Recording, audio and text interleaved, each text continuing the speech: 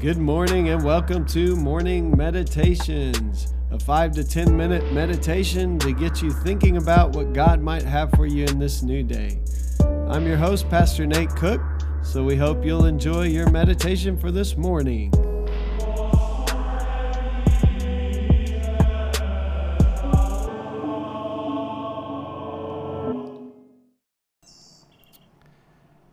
Hello, this is your morning meditation for this morning. Today we're going to be in Psalm 119, starting in verse 97 through 104. This is a passage about meditation and what it means to meditate upon God's law.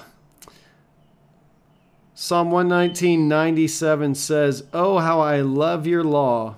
It is my meditation all day long. Your commandment makes me wiser than my enemies, for it is always with me. I have more understanding than all my teachers, for your decrees are my meditation. I understand more than the aged, for I keep your precepts. I hold back my feet from every evil way in order to keep your word. I do not turn away from your ordinances, for you have taught me. How sweet are your words to my taste, sweeter than honey to my mouth. Through your precepts I get understanding. Therefore, I hate every false way."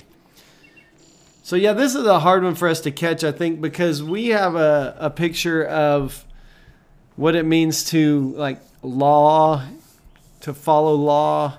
And in the Old Testament, we know that the Old Testament, there were laws. There was the Torah. People were given instructions on how to live. And sometimes when we look at law, we think of it as just like this thing that constricts us and doesn't let us do what we really want to do. But the Jewish understanding of the law was very different. The understanding of the law has often even been called, the law was called the way, the truth, and the life. You might have heard someone else who was called the way, the truth, and the life, namely Jesus. But they saw the law as a way to life, a way to freedom at its best. There were times where they did see it as that kind of constricting thing, and they made more and more laws to try to follow the law perfectly. But the idea was supposed to be that if you followed the laws, the ways that God had instructed you to live, you would have life, you would have freedom, you would have the life you'd always dreamed of. Jesus called it abundant life. So, here in this passage, the psalm kind of gives you that picture.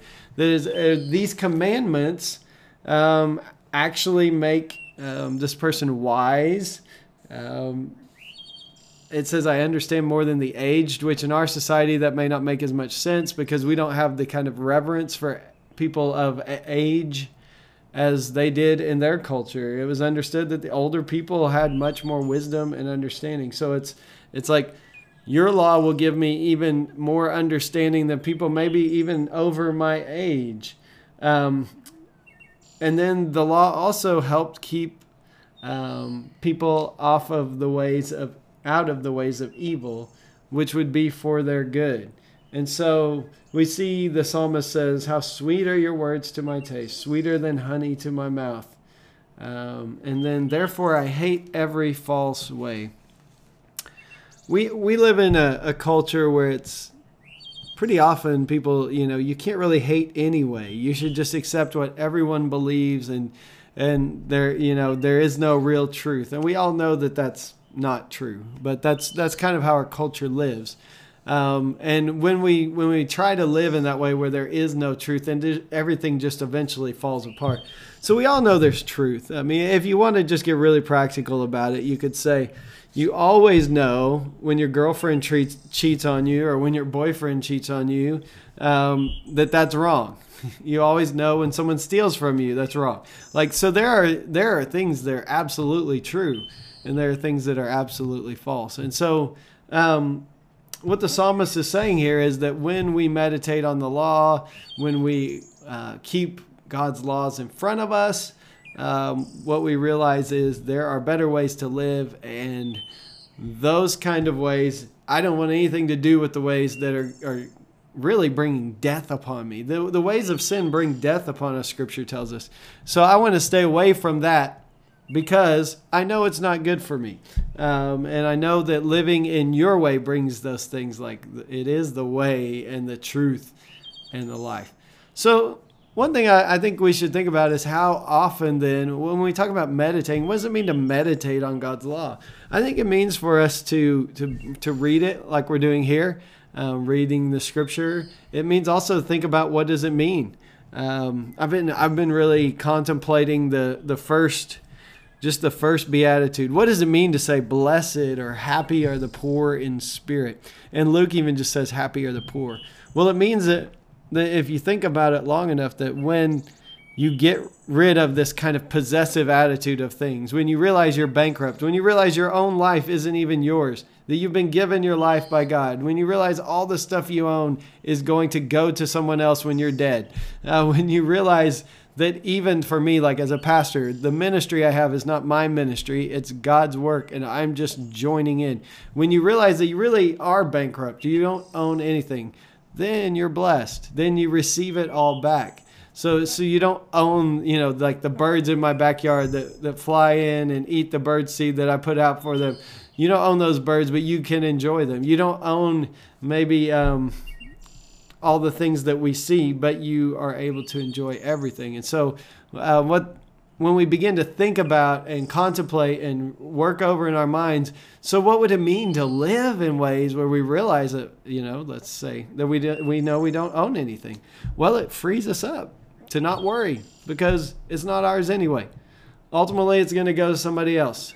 It frees us up to not have to turn over all the situations in our mind about every little thing. And Jesus says that's, don't worry about your life or your food or clothes or what you'll eat or drink, because look at the birds of the air. Look at the grass of the field, the lilies of the field. God takes care of them. And so there are these understandings that when we begin to think about Scripture and think about law, we begin to be freed and we begin to find life.